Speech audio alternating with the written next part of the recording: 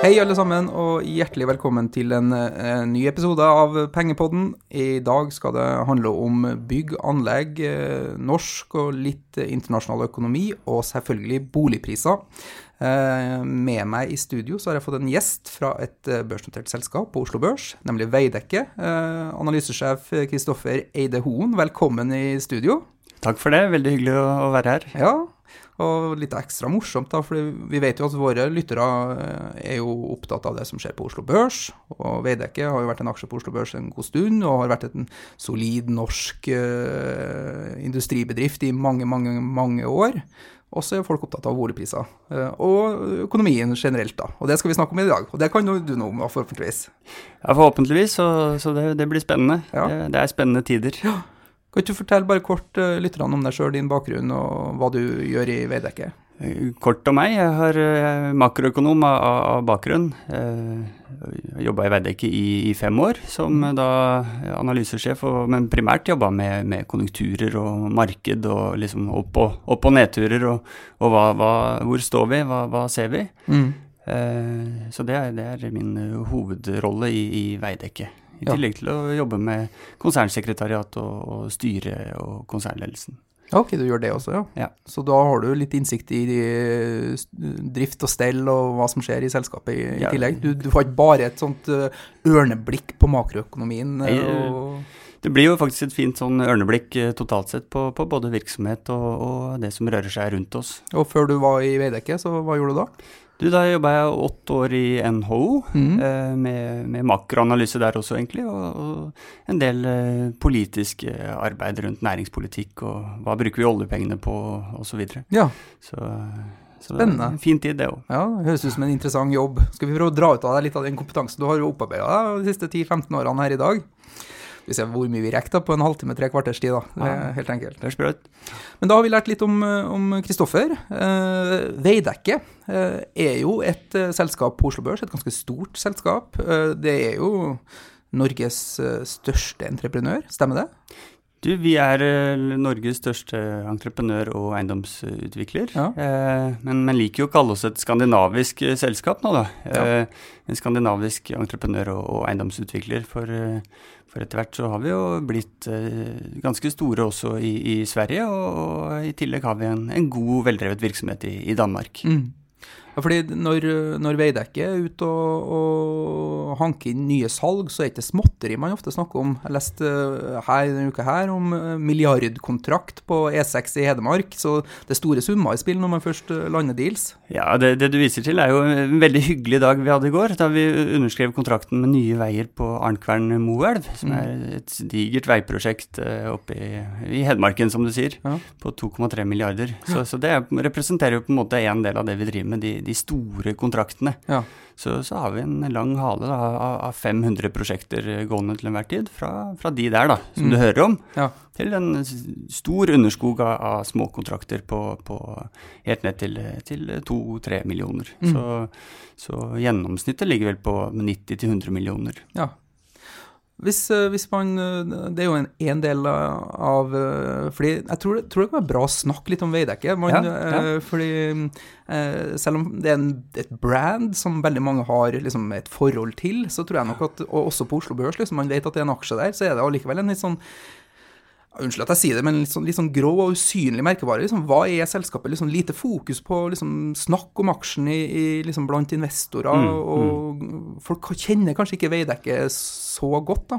Hvis vi skal liksom, forklare Veidekke på 1 minutt, liksom, hva er Veidekke? Hva gjør dere? Hvor mange er dere? Og så videre. Vi kan jo gjøre det på en fargerik måte, eller vi kan gjøre det med de tørre tall. Nei, men prøv fargerikt altså. Skal vi begynne med fargerike, så er det jo alt fra gruvedrift oppe i Kiruna til industribygg nede rundt Legoland. Det er jordobservatoriet på Svalbard til at vi bygger Tivoli i København, og så er det masse vei og jernbane og bolig og asfaltering mellom der. Så det er liksom den fargerike beskrivelsen. Hvis du skal ha litt mer oversikten, så kan du si at vi driver i Skandinavia cirka 40% med det vi kaller infrastruktur. Det da anlegg, type vei, jernbane som nevnt, og industri, asfalt, pukkgrus. Så det liksom et bein der med infrastruktur. Så det snaue 40% som det vi kaller yrkesbygg. Og i den kategorien så finner du alt fra, du kan trekke fram operaen som vi bygde en gang i tiden, men til alt av skoler og omsorgsbygg og kontorer og kjøpesentre, Sandvika Storsenter, rett ved der hvor jeg bor, etc. Ja. Så det cirka 40% med en yrkesbyggbene, og så har du bolig da, som utgjør 25%, og da har jeg tatt med både det vi driver med innenfor utvikling og salg, og tilhørende entreprenørvirksomhet. Så, ja. Fordi da du litt inne på, for jeg har lest den her litt i rapporten deres, så fordeler man jo de kommersielle enhetene inn i bolig, privat, offentlig yrkesbygg og anlegg. Anlegg og det som vi snakket om på E6-en, det liksom det. Sånn eksempel på vei, for eksempel. Ja. Privat, offentlig yrkesbygg, Sandvika Storsenter da. Det typisk privat yrkesbygg da, for å tørre betegnelsen. Men offentlig yrkesbygg, da blir det skoler og... Det skole, sykehus, sykehjem, skole og sykehjem vel 2 store kategorier inni der, men også kultur- og idrettshaller. Og litt avhengig av kunden vi ser på her, det kanskje kundegrensesnittet som avgjør sterkest hvilken kategori du faller i her. Ja, og så har vi bolig da, som alle sammen kjenner til. Men Veidekke, det da ren entreprenør, eller sitter man også med salg ut mot sluttkunder, eller jobber man på oppdrag av folk som selger storsenter og boliger? Det jo et spørsmål du kan svare med flere dimensjoner, på en måte litt avhengig av hvilket segment geografi vi ser på i Veidekkes virksomhet, men hvis du skulle se det litt enkelt, da, så kan du dele opp verdikjeden på tvers av alt vi driver med i en utviklingsfase, en byggefase og en driftsfase. Og ser du på boligsiden innenfor det segmentet, så driver vi med både utvikling, salg, og tomtekjøp selvfølgelig da, og til at vi bygger disse boligene selv da, etterpå. Ser vi på en anleggsside, altså veibygging typisk, så kommer vi jo gjerne senere inn i verdikjeden, og gjerne offentlige kunder som står for utvikling og planlegging, og så kommer vi inn og bygger. Så det spennende hvordan vi etter hvert også ser at en driftsside henger på det her da. Og der kommer jo vår industrivirksomhet inn på en måte på drift- og vedlikeholdssiden av det da. Nettopp. Tar vi det siste segmentet med yrkesbygg, så vi jo typisk en bygger da, for business-to-business kunder eller kommuner. Så det som man kan like litt med Veidekke da, jo den der substansen i det dere holder på med, i forhold til en investere i et tech-selskap som veldig usikkert, og vil teknologien slå an, og vil det funke, og så videre.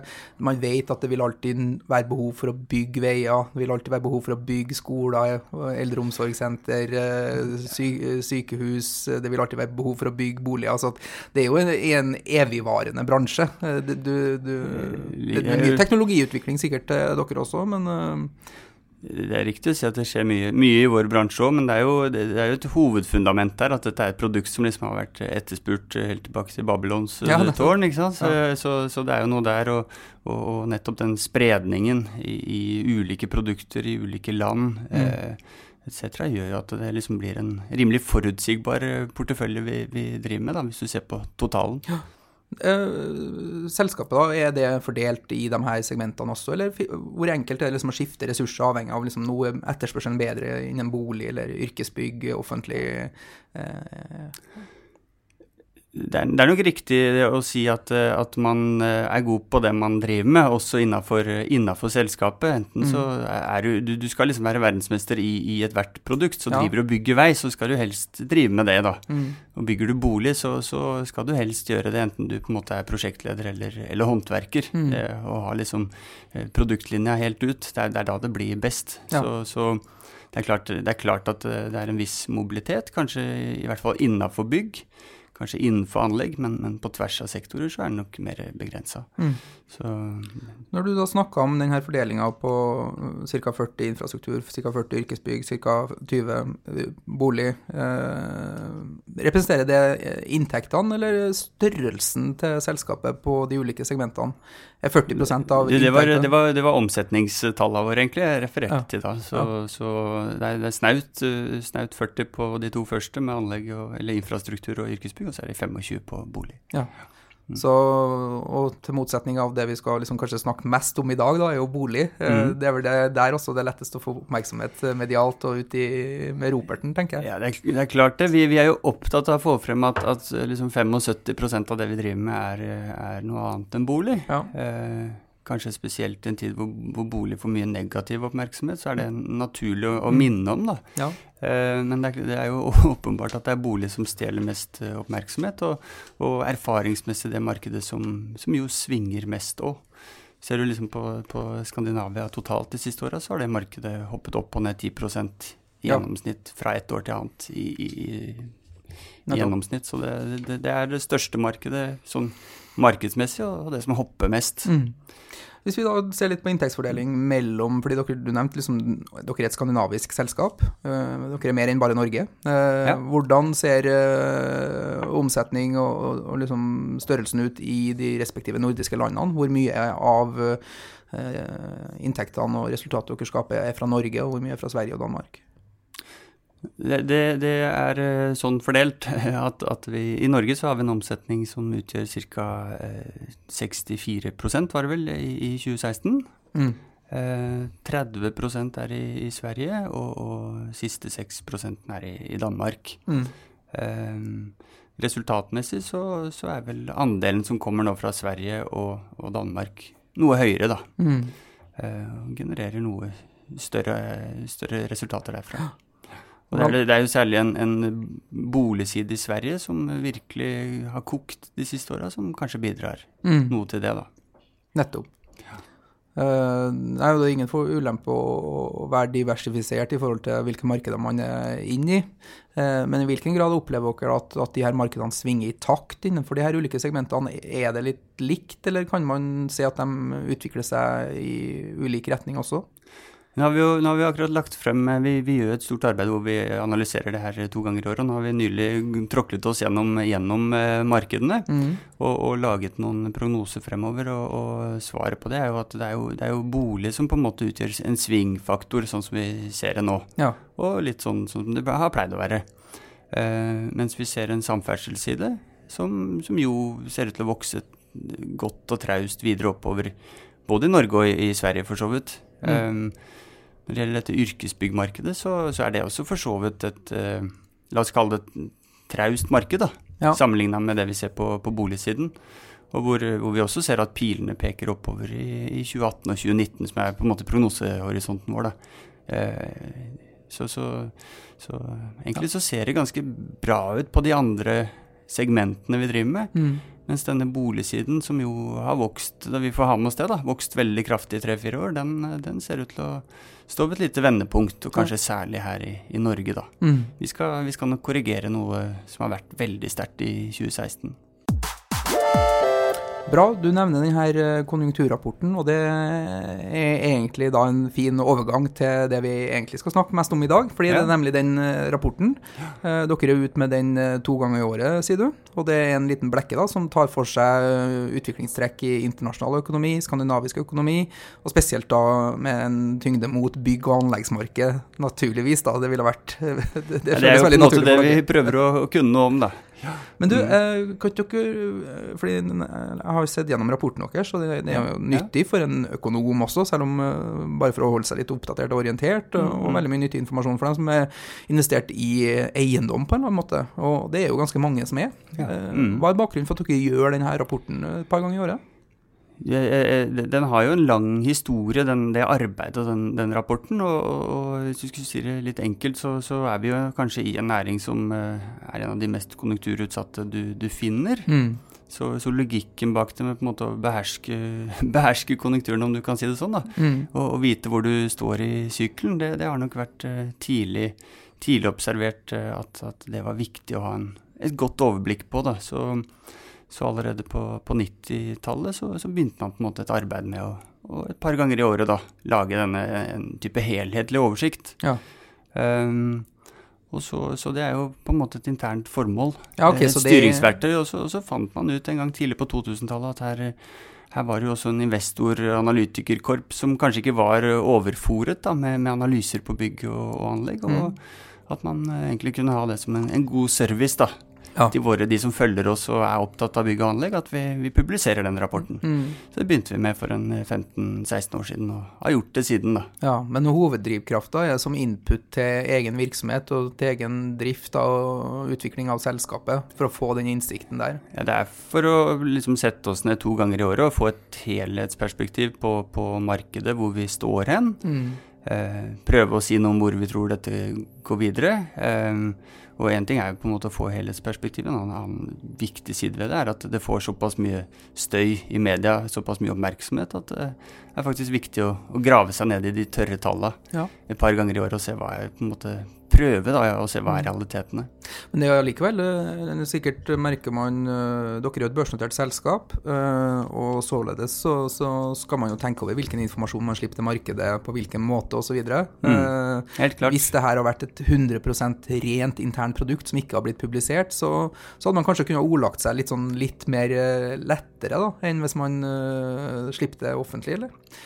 Sånn i forhold til liksom, hvordan man påvirker psykologien i markedet, hvordan en analytiker kan tolke det, liksom. Det blir litt mer komplisert. Kanskje, men jeg opplever jo, og for å si det sånn, det var kanskje en av grunnene til at jeg valgte å jobbe som makroøkonom i Veidekke også, et ønske om å være seriøs og etterrettelig i det man går ut med. Ja.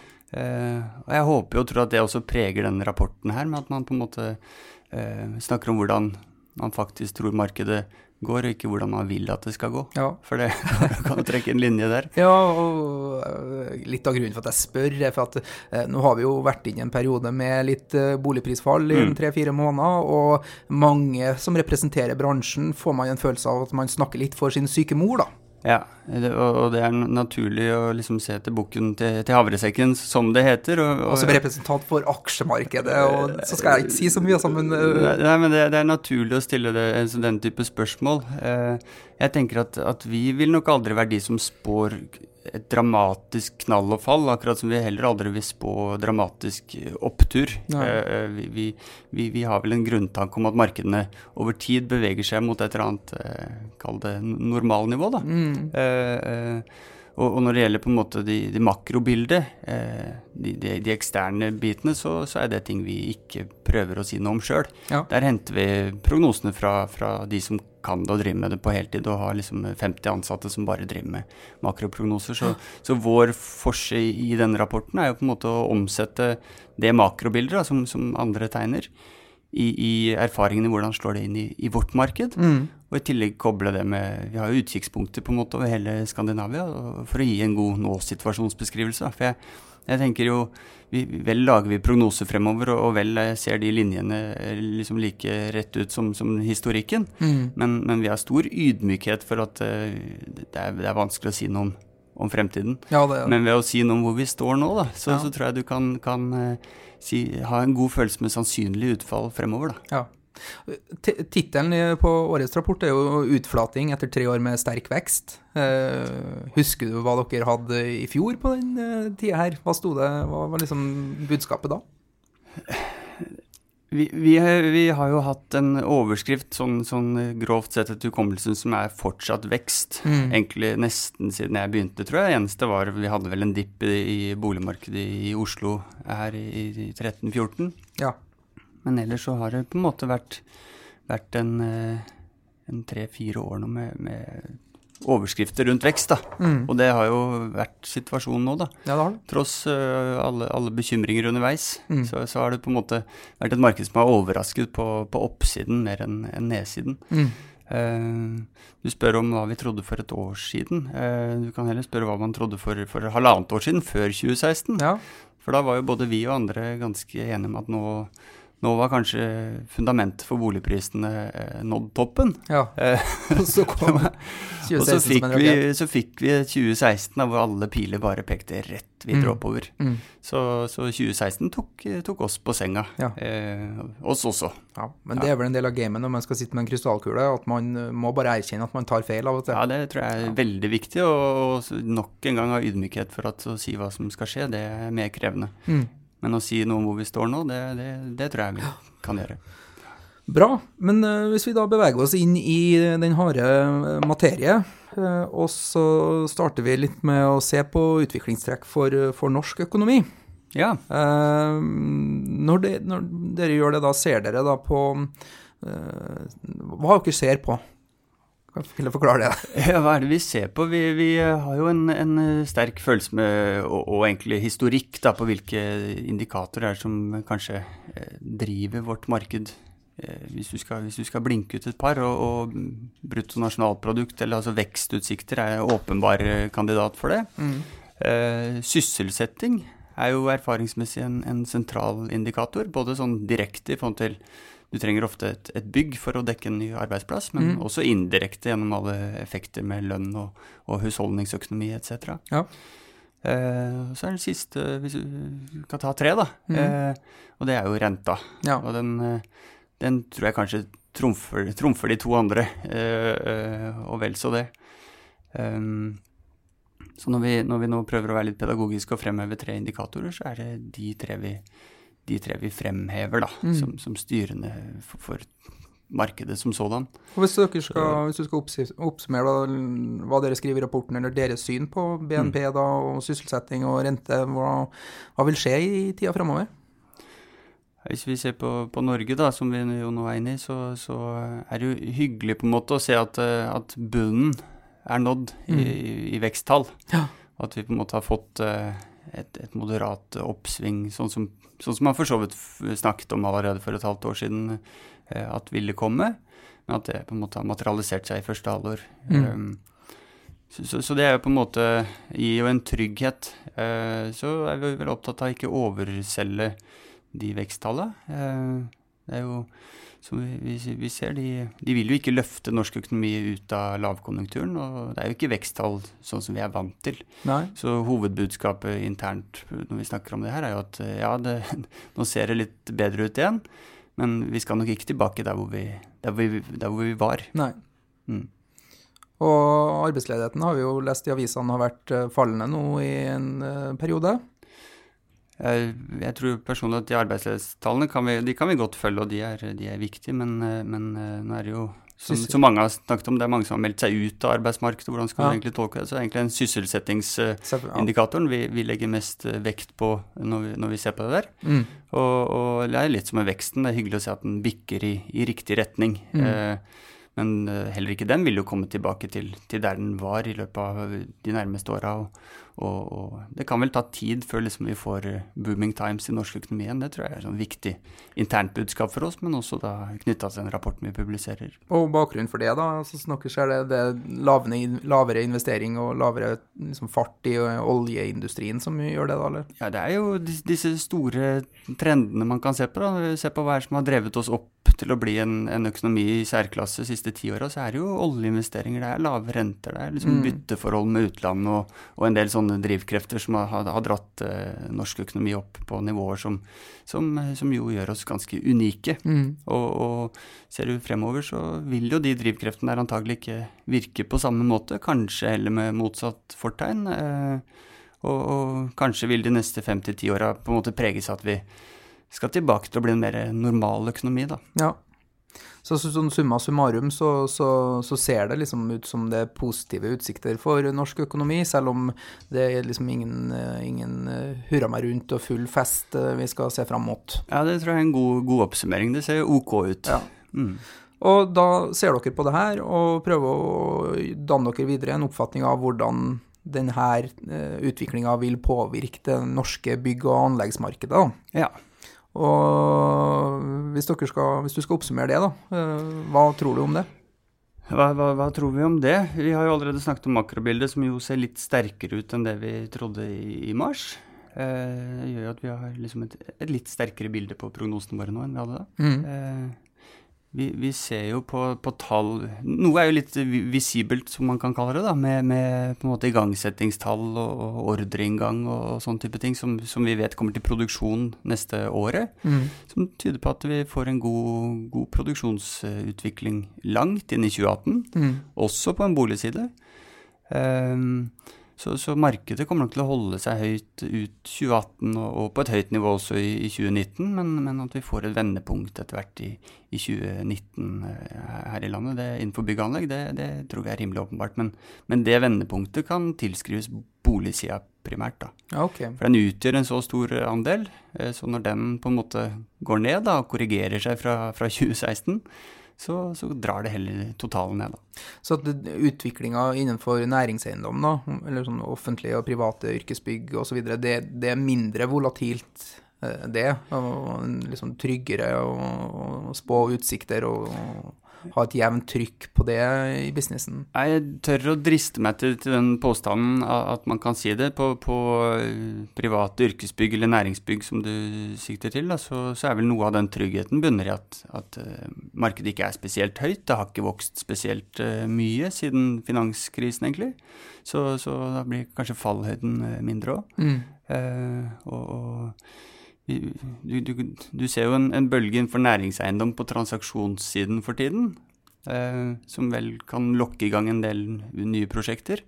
Jeg tror mange sitter med store utviklingsprosjekter som de nå begynner å liksom brenne etter og kanskje komme ut først med. Så der heller spørsmålet om du kan få kanskje en sterkere etterspørsel etter private yrkesbygg enn det makrobildet skulle tilsi. På offentlige yrkesbygg, skole, omsorgsbygg etc., så det jo en solid kommuneøkonomi enn så lenge. Fått mye penger, har liksom gunstige rentevilkår og finansieringsvilkår og bruker det for alt det verdt.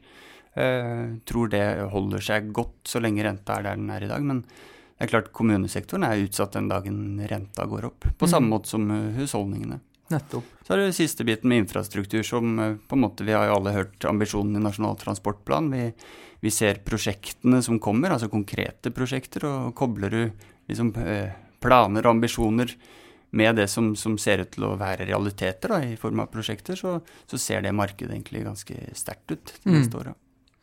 Men jeg tenker på offentlig yrkesbygg og infrastruktur som du nevner, så det jo veldig mye som eller alt finansieres jo over statsbudsjett, eller kanskje litt bomringer og sånn også.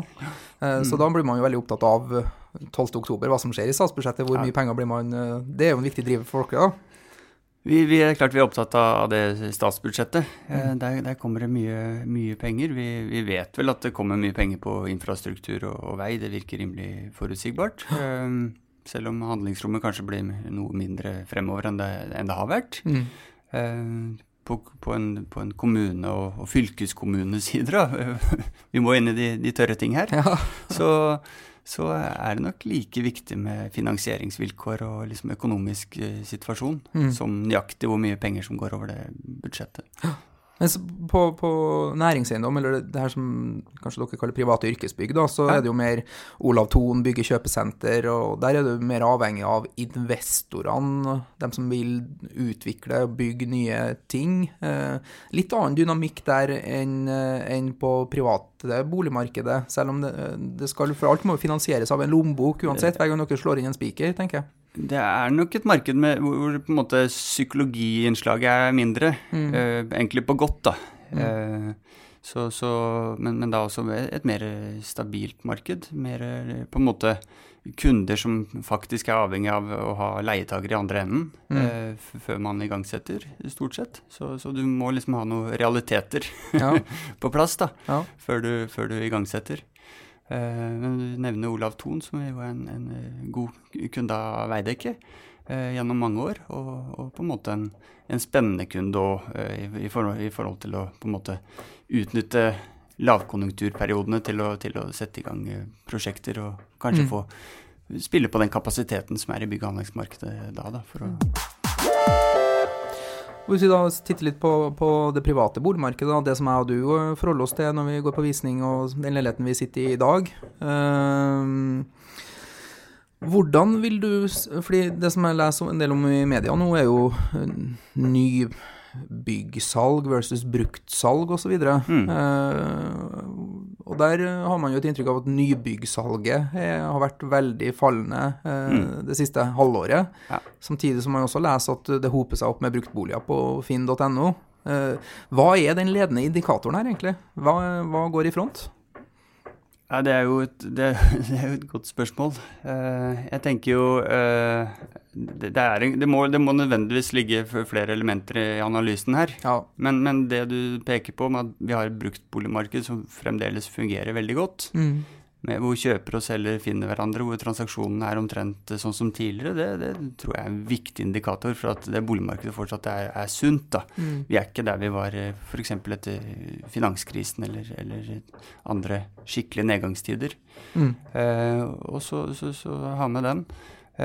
På nyboligsiden så er det jo gjerne det som rammes da, når boligmarkedet rammes. Det så vi under finanskrisen 2008-2009. Vi så det i 2013 og 2014, særlig her i byen, i Oslo. Og vi ser det nå, med et leilighetsmarked, særlig leiligheter, da, som er kraftig ned.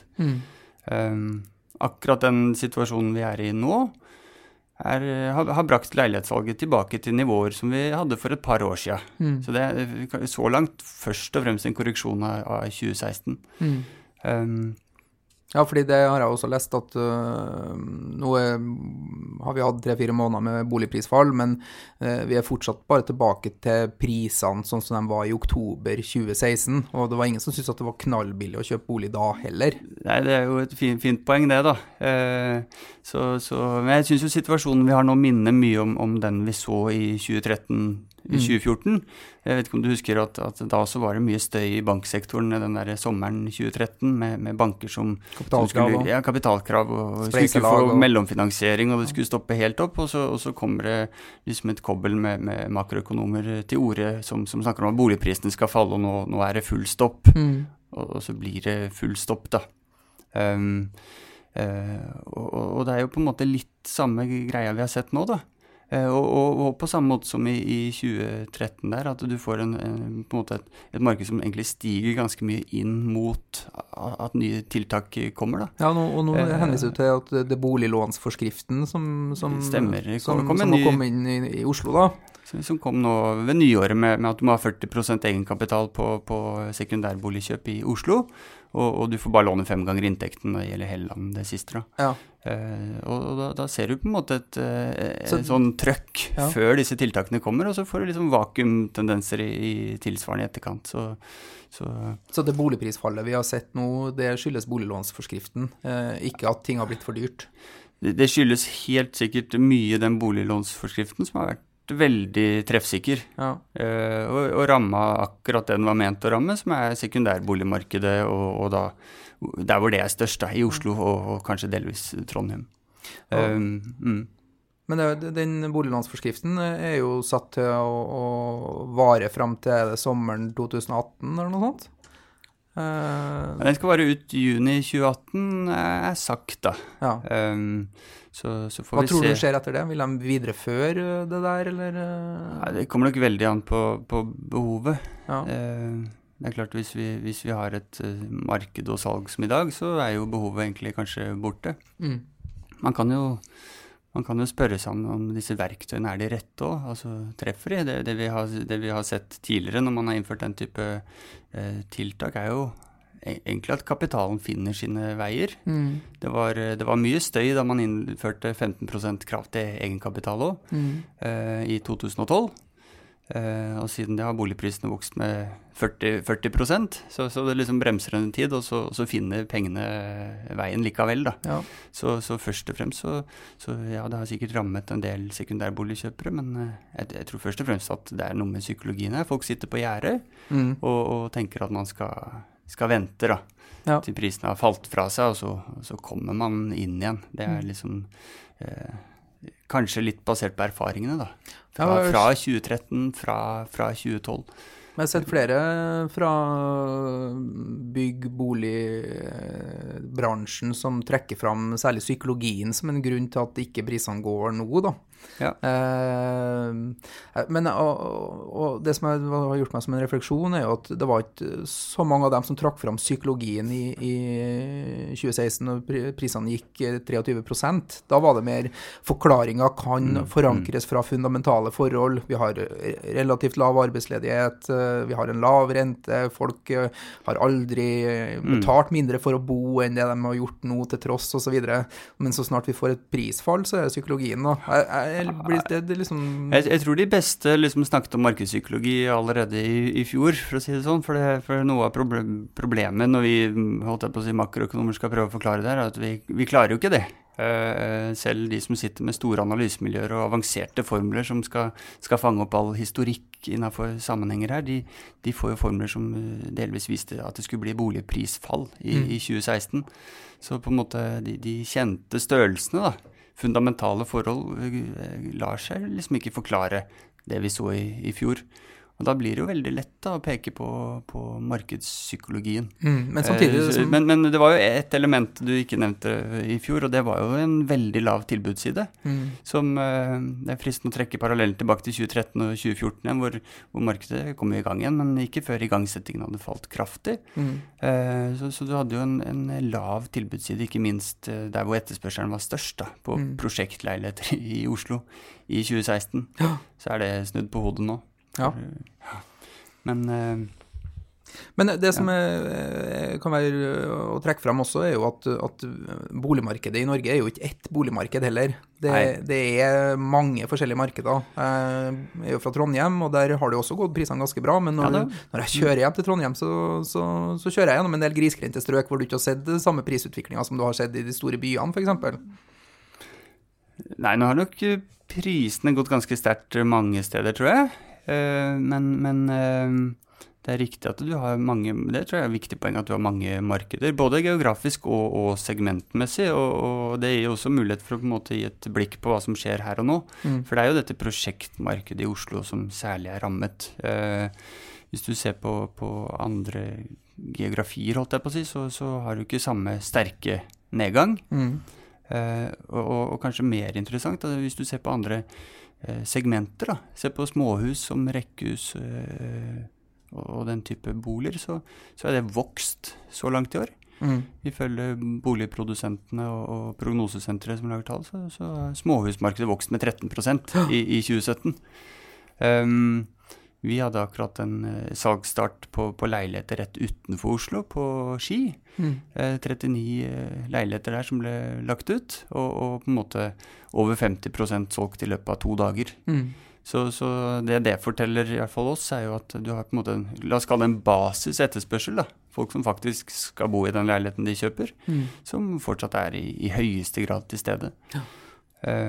Og vel også gir oss en trygghet for at det på en måte fortsatt et marked som sunt og godt, og på en måte mer skal korrigere seg litt for 2016, enn at det på en måte la oss si en ny finanskrise under oppseiling da. Men det også jeg som jobber med aksjer og har indoktrinert at man må ta risiko for å få avkastning, og den sammenhengen der lineær liksom. Jo mer risiko du tar, jo høyere avkastning får du. Og det jo et misoppfattet forhold blant nordmenn flest at boliginvestering en trygg investering med kjempehøy avkastning. Det tror jeg du har helt rett i. Ja. Det jo også, det kommer jo av en eller annen grunn folk til meg som har kjøpt seg prosjektleilighet og spør om det en god investering, sånn etter å ha tjent en million på det.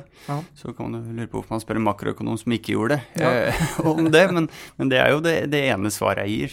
Du skal være klar over at det en høyrisikoinvestering og bruke det der som et investormarked, og det vil jo alle som har vært innenfor finans en stund vite at når noe har vokst med over 20% i løpet av et år, så fallhøyden absolutt proporsjonal. Som entreprenør og som en del av det markedet Veidekke, man blir jo litt sånn, dere lever jo indirekte av prisen på en råvare, så det jo bra om boligprisene stiger, men man sitter vel og biter litt negler når man ser boligprisene går opp 23% i løpet av et år. Det ikke den utviklingen dere heller vil se på boligmarkedet, kan ikke tenke meg. Nei, altså... En stabil, jevn utvikling må jo være bedre. Helt riktig. På alle mulige måter. En ting jo prisene, en annen ting jo faktisk etterspørsel. Når du får sånne kraftige svingninger, da, som vi får for eksempel i et Oslo-marked, hvor markedet kan falle 40-50% i løpet av et år, og så opp på en måte 100% neste året, så gjør jo det noe med både ingeniører og fagarbeidere som liksom må svinge mellom å løpe veldig fort og veldig sakte. Ja. Så skal du sikre på en måte god industriell produksjon, da. Så det klart at vi ønsker stabilitet. Men hvis vi da, har du noen prognoser på hva du tror om boligprisene resten av 2017 inn i 2018? Ja, for å si det sånn, vi ønsker jo ikke å avvike fra de som jobber masse med den type prognoser hver dag. Så det en bunnplanke, men skulle liksom... Det vel ikke noe sånn utflating, skriver dere i rapporten, men vi kan nok stå foran et lite fall til, eller? Ja, det nok en gang, vi har jo hvilt oss litt på erfaringene her, og sett at sist vi hadde en tilsvarende situasjon, i 2013-2014, så falt prisene her i byen med en 6-7%. Nå det vel grunnlag for å tro at det faller noe mer nå. Du skal korrigere noe som har vokst sterkere.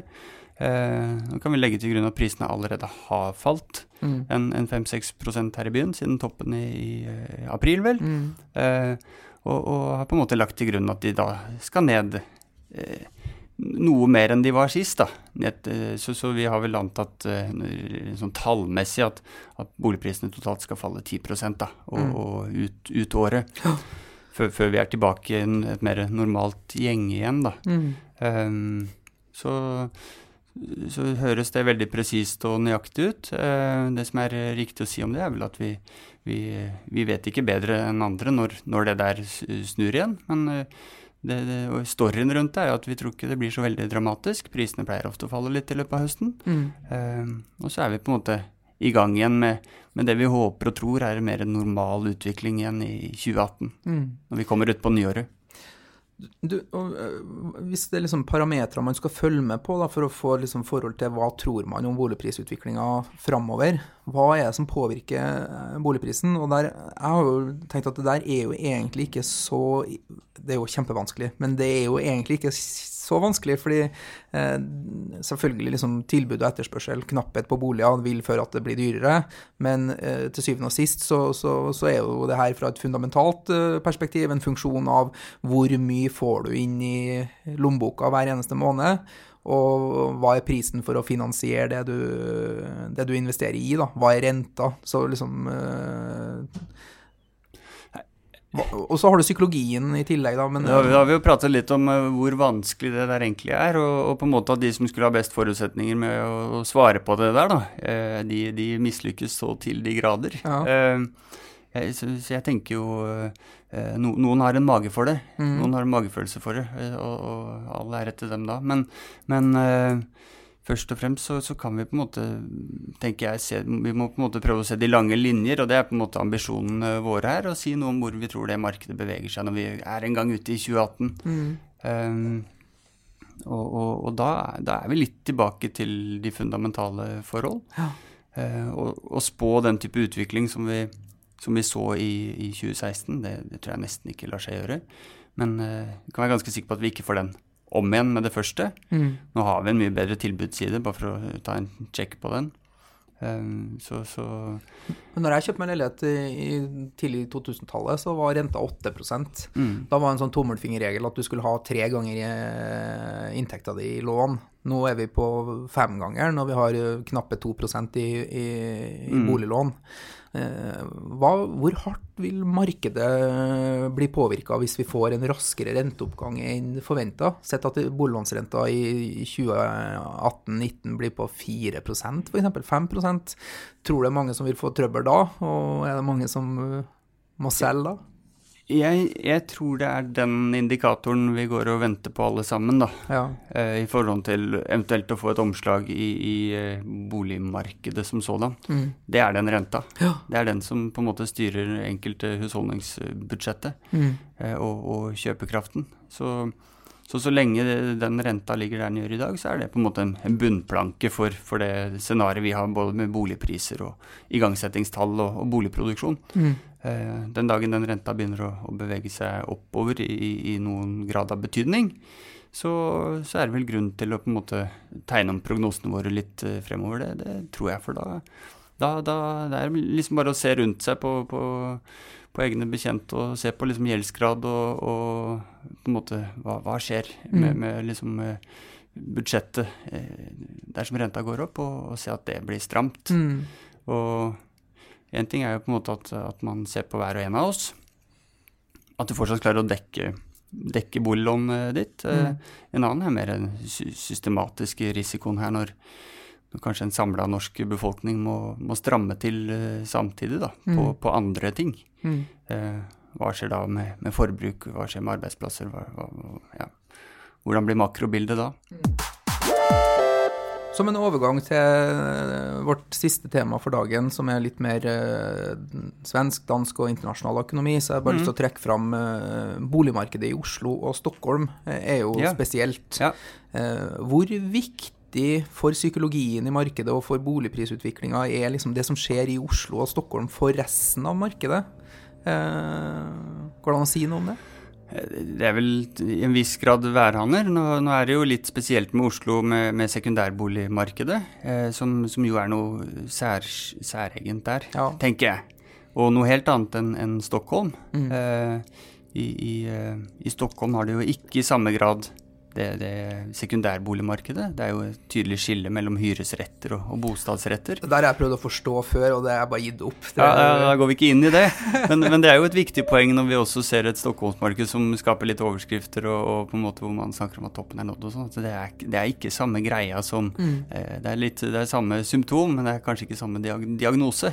For I Stockholm så det vel først og fremst en veldig høy tilbudsside etter hvert, som på en måte får prisene til å flat ut. Etterspørselen virker fortsatt sterk, og du har ikke på samme måte de kreditttiltakene, du har ikke på en måte det spekulasjons- eller investorelementet da, som vi vel har sett I Oslo. Dynamikken mellom markedene skiller seg også litt, fordi svenskene har jo hatt en tradisjon for å ha liksom 40-50 års nedbetalingstid på boliglånene sine, og egentlig bare betalt renta, aldri betalt tilbake noe lån, de har aldri sett noen grunn til det, liksom. Og så kom det et amorteringskrav, så sånn sett så ligner de jo litt også, hvor du nødt til å begynne å betale tilbake på lånet ditt. Det stemmer at det diskuteres om man skal innføre et amorteringskrav I enda større grad nå fra 2018. Man innførte også noen nye tiltak I 2016 uten at vi har sett veldig mye konsekvenser av det. Og når det gjelder det som kommer nå eventuelt da, I 2018 så sies det jo at det vil kunne få konsekvenser også for etterspørselen I Sverige. Så det klart at sånne tiltak det skaper I hvert fall alltid støy da, og påvirker den psykologien vi har snakket om. Så jo min grunntanke at kapitalen finner liksom sin vei dit den skal ser ut som, uansett. Men samtidig det også alltid gjeld som skaper boblene og trøbler da, så hvis man kan legge noen begrensninger på det for å unngå bobler, så man jo kjent med det. Men København... hvis vi tenker at liksom Oslo og Stockholm mer sånn utflatning, det nærmer seg en topp, kanskje til og med man skal korrigere litt, så det litt annen følelse på København og det danske markedet, fordi de fikk jo en ganske sånn tøff smell etter finanskrisen, hvor du så ganske kraftige boligprisfall der, mens der det litt mer up and coming, eller? Ja, Danmark jo en helt annen historie enn Sverige og Norge. Nå var det vel ikke lenge siden den danske avisen Børsen var ute og avblåste finanskrisen. Det vel under en måned siden. Nå den ferdig? Nå den over. Og det klart at dansk økonomi har jo ligget litt I dødvannet helt siden, og også bygge- og anleggsmarkedet med byggenivåer som har vært mye lavere enn her I landet, helt ned mot halve.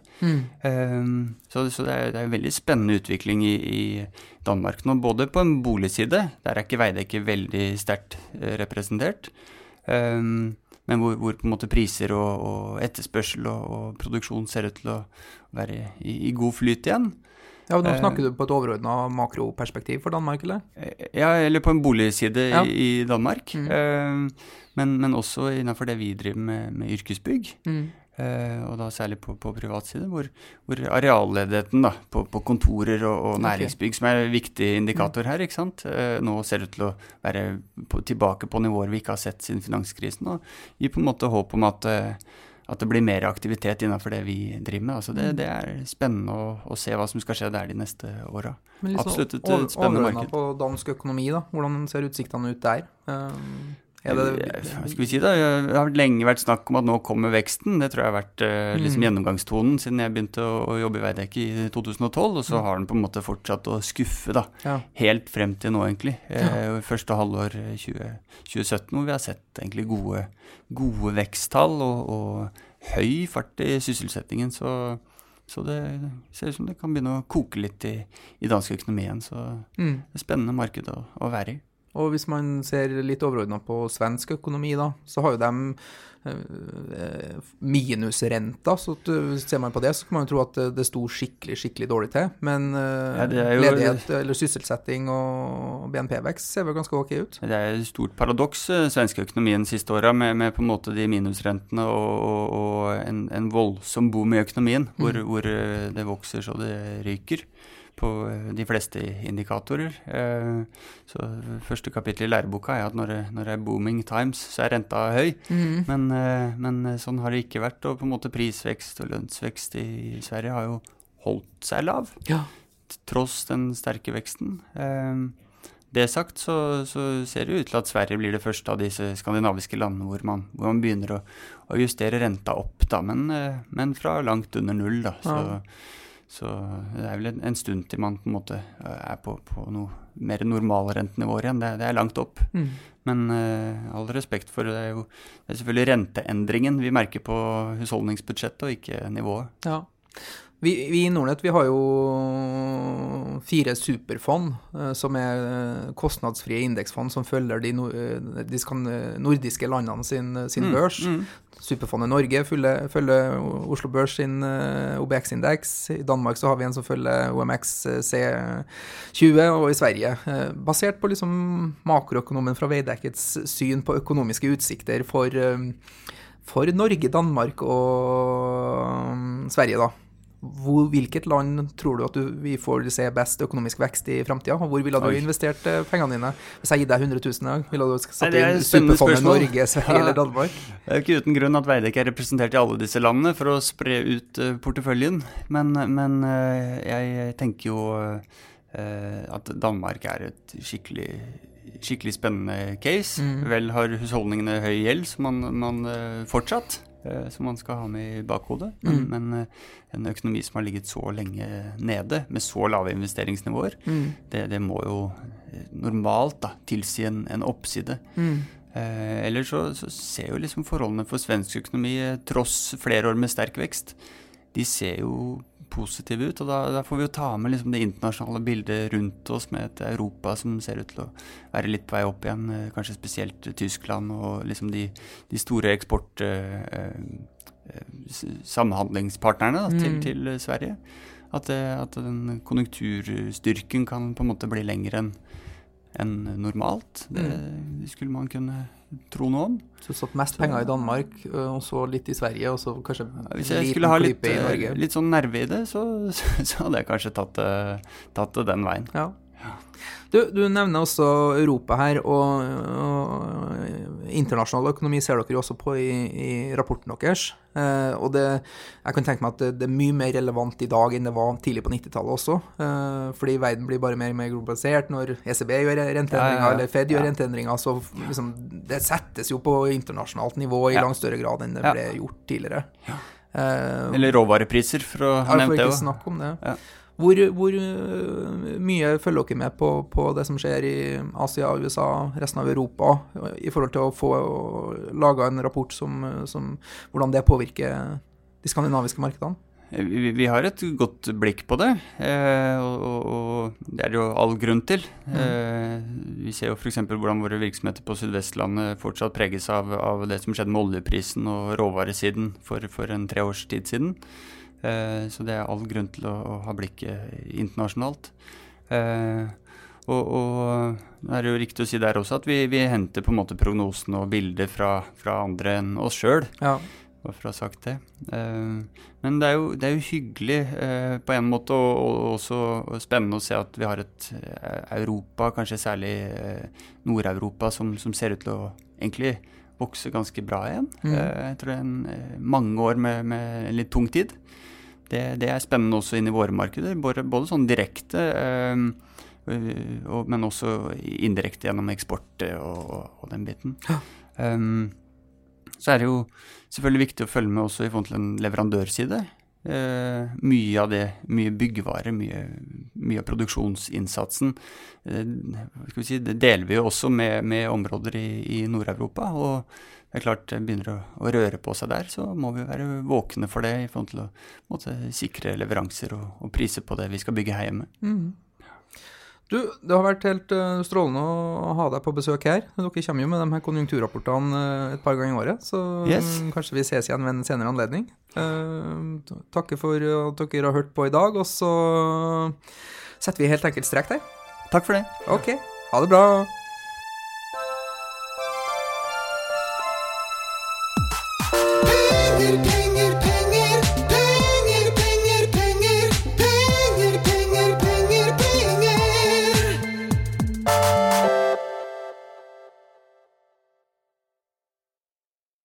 Denne podcasten skal anses som markedsføringsmateriell, og innholdet må ikke oppfattes som en investeringsanbefaling.